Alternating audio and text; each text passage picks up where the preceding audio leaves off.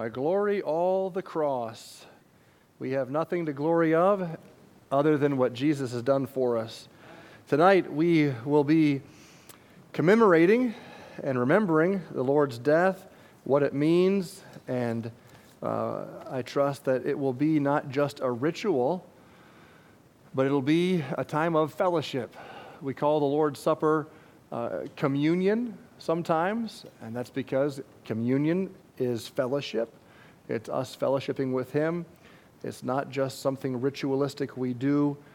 It is not meritorious, but it reminds us of our relationship. It reminds us of what He's done for us. In many ways, the Lord's Supper is an invitation for us to draw closer again to Him.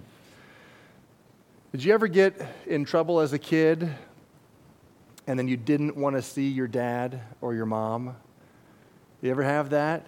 Where you had this guilt and, you know, if dad were to know or if dad were to see or whatever, and you kind of just want to hide. And I can remember being a kid and having things on my conscience and wasn't sure if mom and dad had figured it out, but when they do, it ain't going to be good. And you just kind of stay in the shadows and always be busy. And, hey, I need a boy to go with me to Menards. Matt. You know, somebody else, I'm busy. I'm not going in the car with dad right now, you know. And it's sad when that happens because what happens, you pull away from a relationship that you need. And if you have fallen into a situation like that, you need your parent, young person. And yet, when we get into sin and when we make wrong choices, we oftentimes pull away from the relationships we need the most. I remember dealing with one of my team members who traveled on our evangelistic team when we were traveling in evangelism.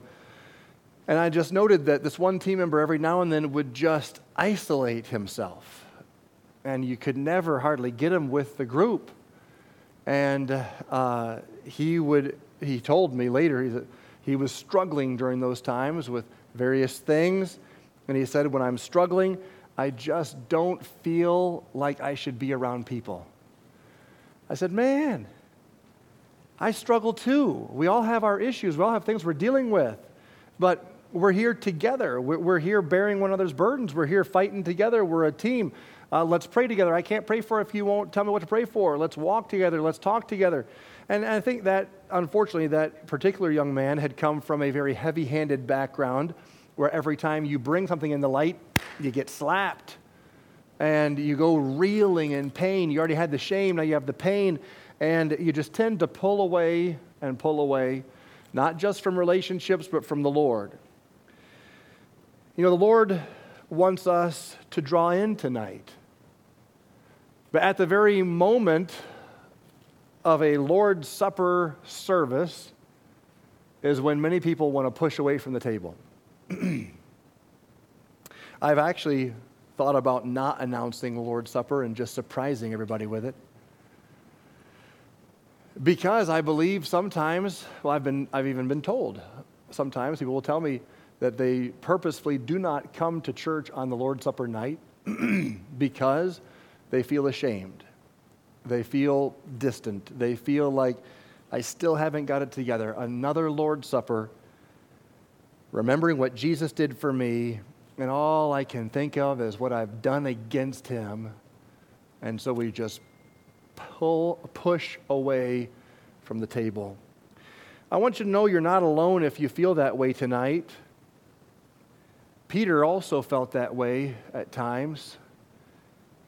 Our theme verse is going to be on the screen in Matthew.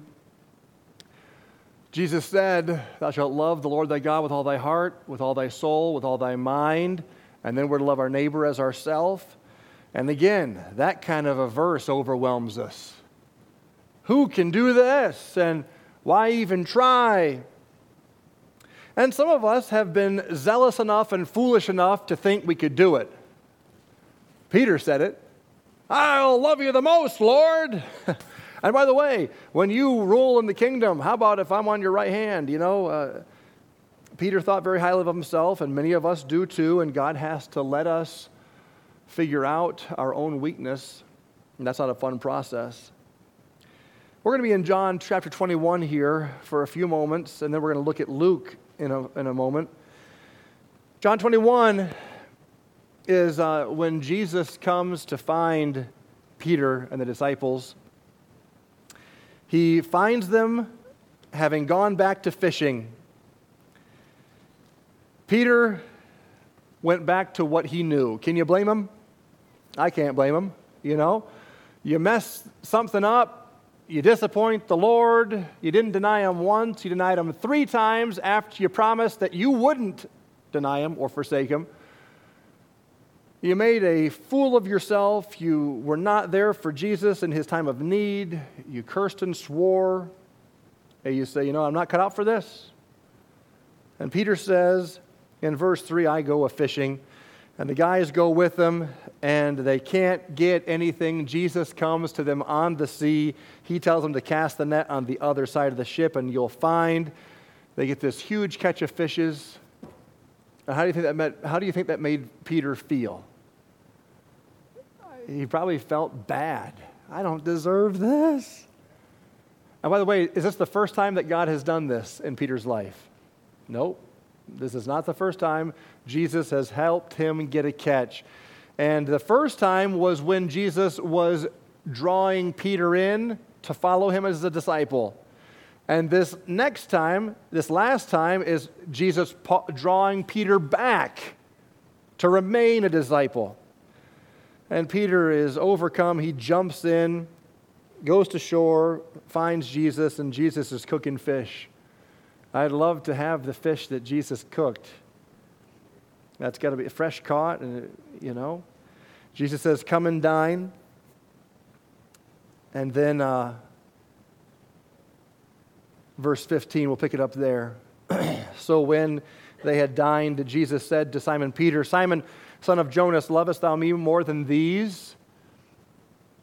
Now, people have debated long and hard, what are the these? Lovest thou me more than these? And I did a bit of study on this again, and I think in many respects the jury is out. It could refer to these other disciples. It could refer to these instruments that you use for fishing, or this old life that you have, your boat, your nets, these fish. Peter loved his fishing. I personally think he's referring to, do you love me more than these other disciples? Because you said you did. Peter was the one who had said, though all men shall be offended because of thee, yet will I never be offended. But regardless, Jesus is calling him out concerning his love. We know that much is for sure. He wants to know, where do I rank in your life, Peter, compared to the other things and the other ones that are precious to you? Lovest thou me more than these? He saith unto him, Yea, Lord, thou knowest that I love thee. He saith unto him, Feed my lambs. He saith to him again the second time, Simon, son of Jonas, lovest thou me? He saith unto him, Yea, Lord, thou knowest that I love thee. He saith unto him, Feed my sheep. He saith unto him the third time, Simon, son of Jonas, lovest thou me? Peter was grieved because he said it unto him the third time, Lovest thou me? I think he is thinking, does this have anything to do with the 3 times I denied you? Is this why this is repeated 3 times? That is painful. But Jesus wasn't trying to just inflict pain. Jesus was coming after him, calling him back when Peter was withdrawing and just going back to what he knew. Jesus had not given up on Peter, even though Peter had given up, in a sense, on what Jesus had told him to do. And Jesus is calling him back to his commission. Feed the lambs. Feed the sheep. Verily, verily, I say unto thee, when thou wast young, thou girdest thyself and walkest whither thou wouldest. But when thou shalt be old, thou shalt stretch forth thine hands, and another shall gird thee and carry thou whither thou wouldest not. Interesting. Boy, Peter, you must have really messed up. And Jesus is telling how you're going to die. That's what it says. This spake he, signifying by what death he should glorify God. Now, This was not a bad thing. This was not judgment. Jesus was not saying, you messed up 3 times, pal. You don't really love me, and so therefore you're going to be crucified, just like I was. No, it wasn't like that. It was an honor. It says he signified by what death he should glorify God. It was an honor for Peter to be able to follow in the same footsteps of Jesus and die the same death as Jesus. In other words, what Jesus is saying here is this: you're not done. I don't know where you think you're going, but you're still going this way. You're still going to do what I've told you to do. There is still a job to be done. There are lambs to feed. You're going to do it. You're going to follow me, and you're going to die the way I died for the glory of God. This is actually, though it seems a little morbid, this is really cool. This is the Lord Jesus coming alongside Peter and saying, we're not done here. Follow me. But what do? Peter, he's just so full of his frailty. He turns about, seeth the other disciple whom Jesus loved following. This is John, which also leaned on his breast at supper and said, Lord, which is he that betrayeth thee? So he's speaking of himself, the writer, John. So Peter looks around and finds John. Peter seeth him, saith to Jesus, Lord, and what shall this man do? That's a classic human response.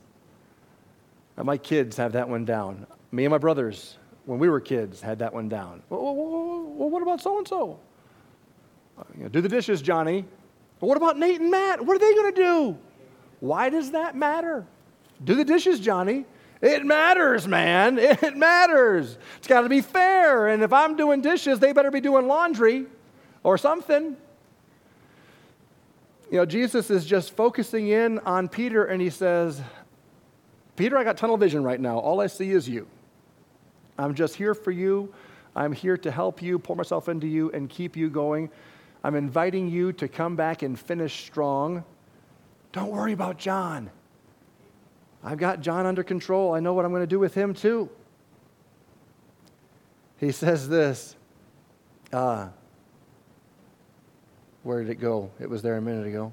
Jesus saith unto him, if I will that he tarry till I come, what is that to thee? Follow thou me. My dad used to use that. Dad, what about Nate? If I will that he tarry till I come, what is that to thee? I love this testimony of Peter. Again, Peter was the one who, in Matthew 26:33 said, though all men should be offended because of thee, yet will I never be offended. But now he had learned through experience, a dreadful experience, that he who trusts in his own heart is a fool, and that a man's sufficiency for good is of the Lord alone. Sometimes God lets us fail, and that is the best thing for us at that time. Peter actually did not love the Lord like he thought he did. And when push came to shove there, he denied the Lord 3 times like an unbelieving, cursing sinner. And this was embarrassing. If you're not where you think you ought to be, neither was Peter. If you feel like there's still some things in your life that shouldn't be there, there's grace for that.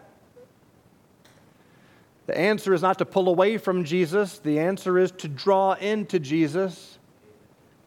This same Peter wrote 1st and 2nd Peter that we have gone through verse by verse as a church, and what a blessing that has been.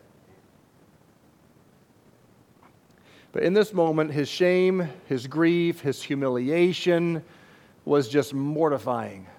He doesn't want to see Jesus. Just like sometimes when I was a kid, I didn't want to see my dad. But Dad wanted to see me. He wanted to talk. He wanted to, let's work through this. What did he learn about love? So he learned through this experience that his love for Christ was rooted in Christ's love for him. Well, you look at this, and what does the Bible say? 1 John 4:19, we love him because he first loved us. Denied the Lord 3 times. And what does Jesus do? He asked him if he loved him 3 times. The word that Jesus uses for love is a different word than Peter uses for love. I won't get into all the Greek, but the word that Jesus uses is that word of, as one author defined it that I looked up this afternoon, he actually used the definition of loving supremely. I thought, oh, that's cool. That kind of sounds like our theme. Loving supremely. So Jesus is saying, do you love me supremely? And Peter replies back with a different word. Basically, I like you a lot. I'm really fond of you as a friend. I think he's trying to be honest. I think he's trying to be humble. I think he's ashamed to even claim to love the Lord, but actually he does. He does love the Lord. And God, the Son, keeps coming back to him 3 times, and still the reply, I phileo you, I love you as a friend. Why did Peter respond with that word when Jesus asked him, do you love me supremely? Peter felt he needed to deserve Christ's love, and therefore he was ashamed. And so many of us feel the same way. We don't feel that we deserve his love. We don't feel that we're where we need to be. And we forget the only way to get where we want to be is to draw into his love and receive his love and be secure in his love. It's a vicious circle we get into. We keep pushing away, and we get further and further into sin and selfishness. We can't figure out what's going on. The shame increases. With more shame, we push further away. More shame, push further away. And Jesus says, no, I'm here to draw you closer. Do you love me?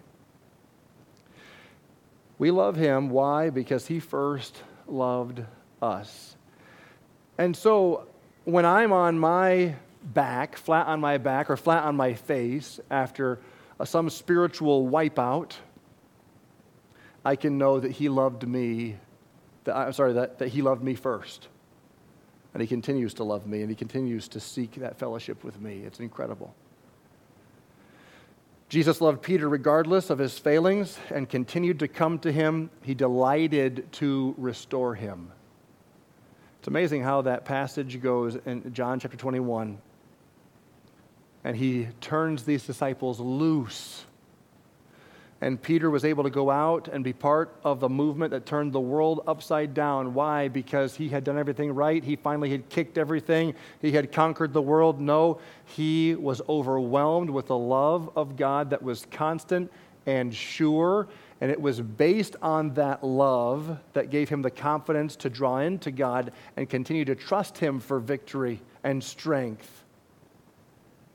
We've got to learn how to receive the love of Jesus and how to be secure in the love of Jesus. You know, some kids are insecure in their parents' love. Those are the kids that have the most behavioral issues, the most problems. They just don't know, where do I stand with mom and dad? But all the kids who are secure in their parents' love, they're able to just move forward. I want to take us to Luke 7 before we're done tonight, before we go to the table of the Lord, I should say. Luke 7. I'm going to read through this passage briefly. It's a little bit lengthy, but we'll just read through it. Verse 36 says, one of the Pharisees desired him that he would eat with him.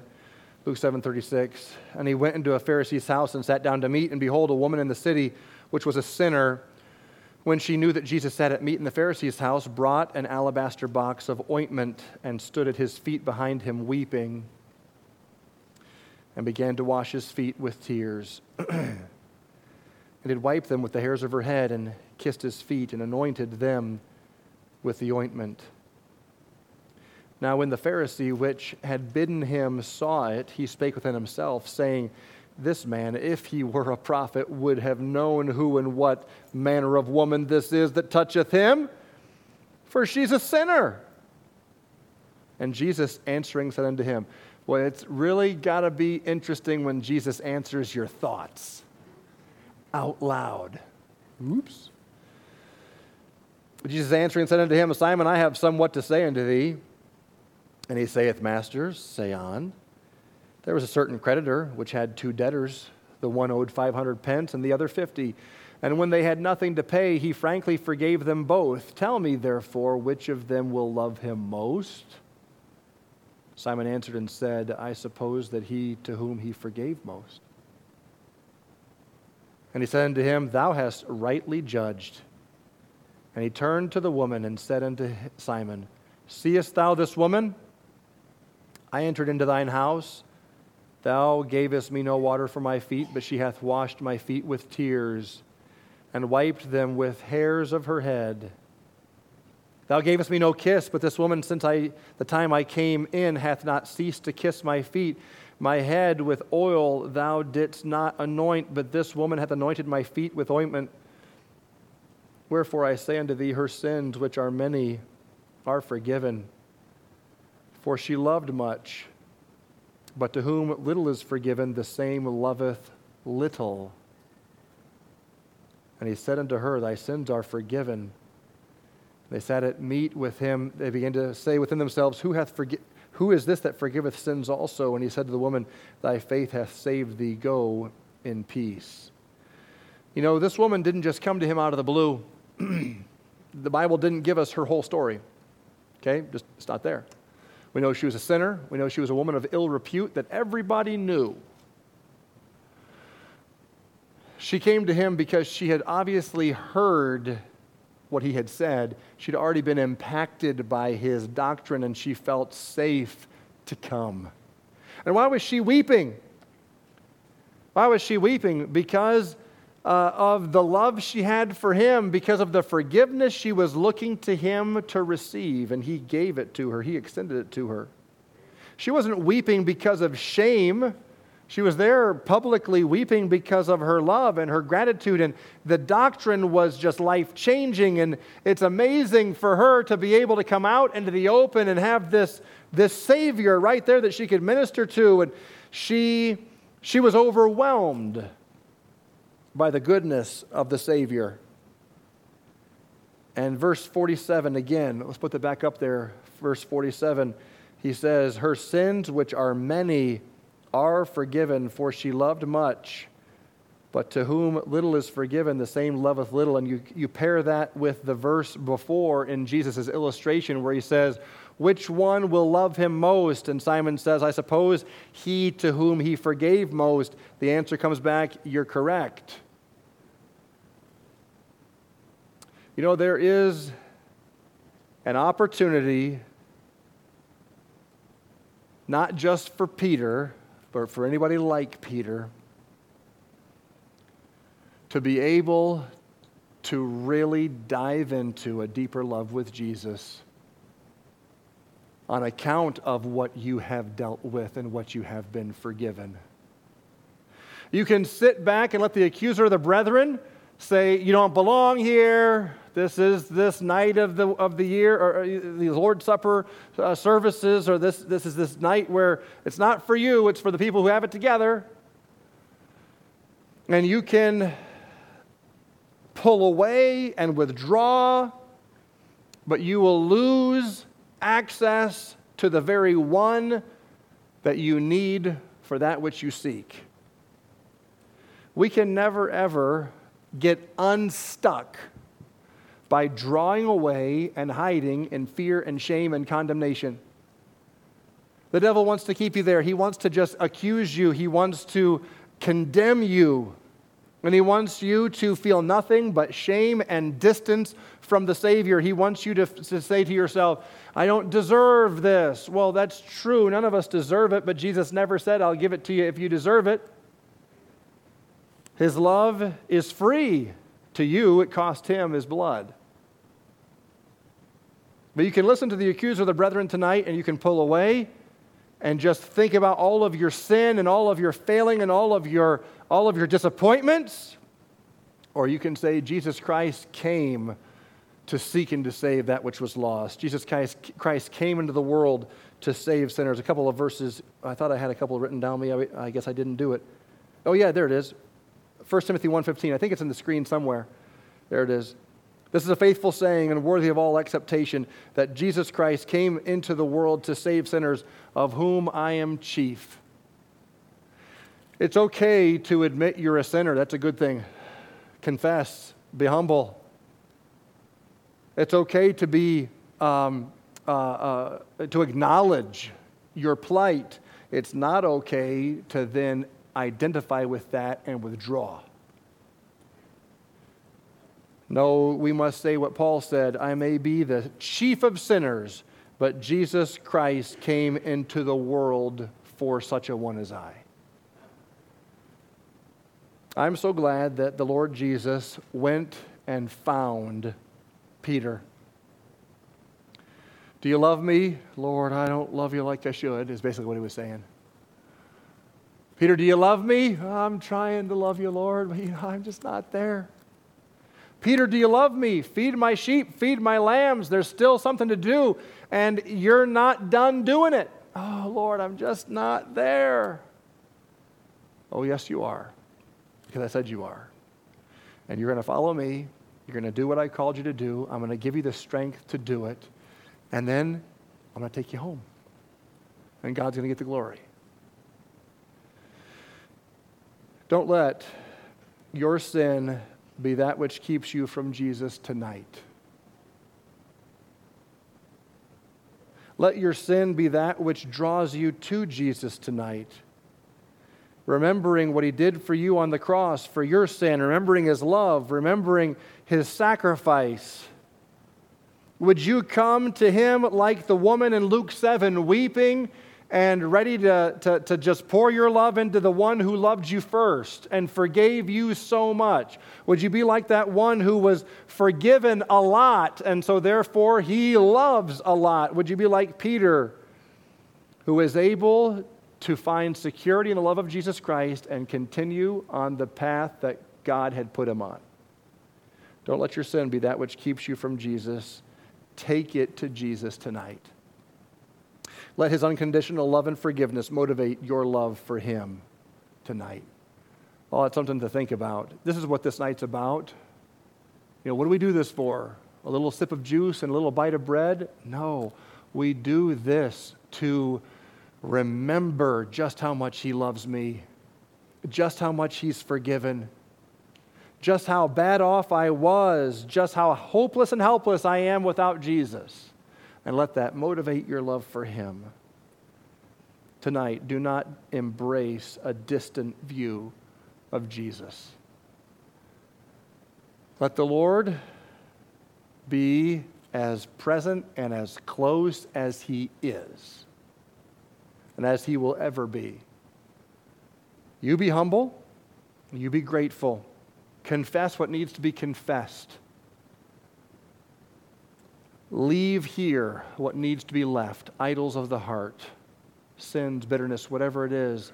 You bring it to him, and let the Lord heal your heart, and let his love motivate you to continue. I think sometimes we have the wrong motivators. Love is not a motivator for most of us. Love, the fact that he loves us, it almost makes us cringe. No, it should not make us cringe. It should draw us in. As I like to talk about my kids, or I like to talk about kids in general. And sometimes, after one of my kids gets in trouble and they get no-nos, that's our word for what comes next. What comes next? Well, you have to ask my kids, I guess. It's not always the same, but so they get no-nos. You know what? Sometimes after that is just the biggest bear hug and tears and I love you and thank you. It's okay to go through that. There's a silver lining at the end if you draw in. What's not good is when we pull away. Let's draw in tonight.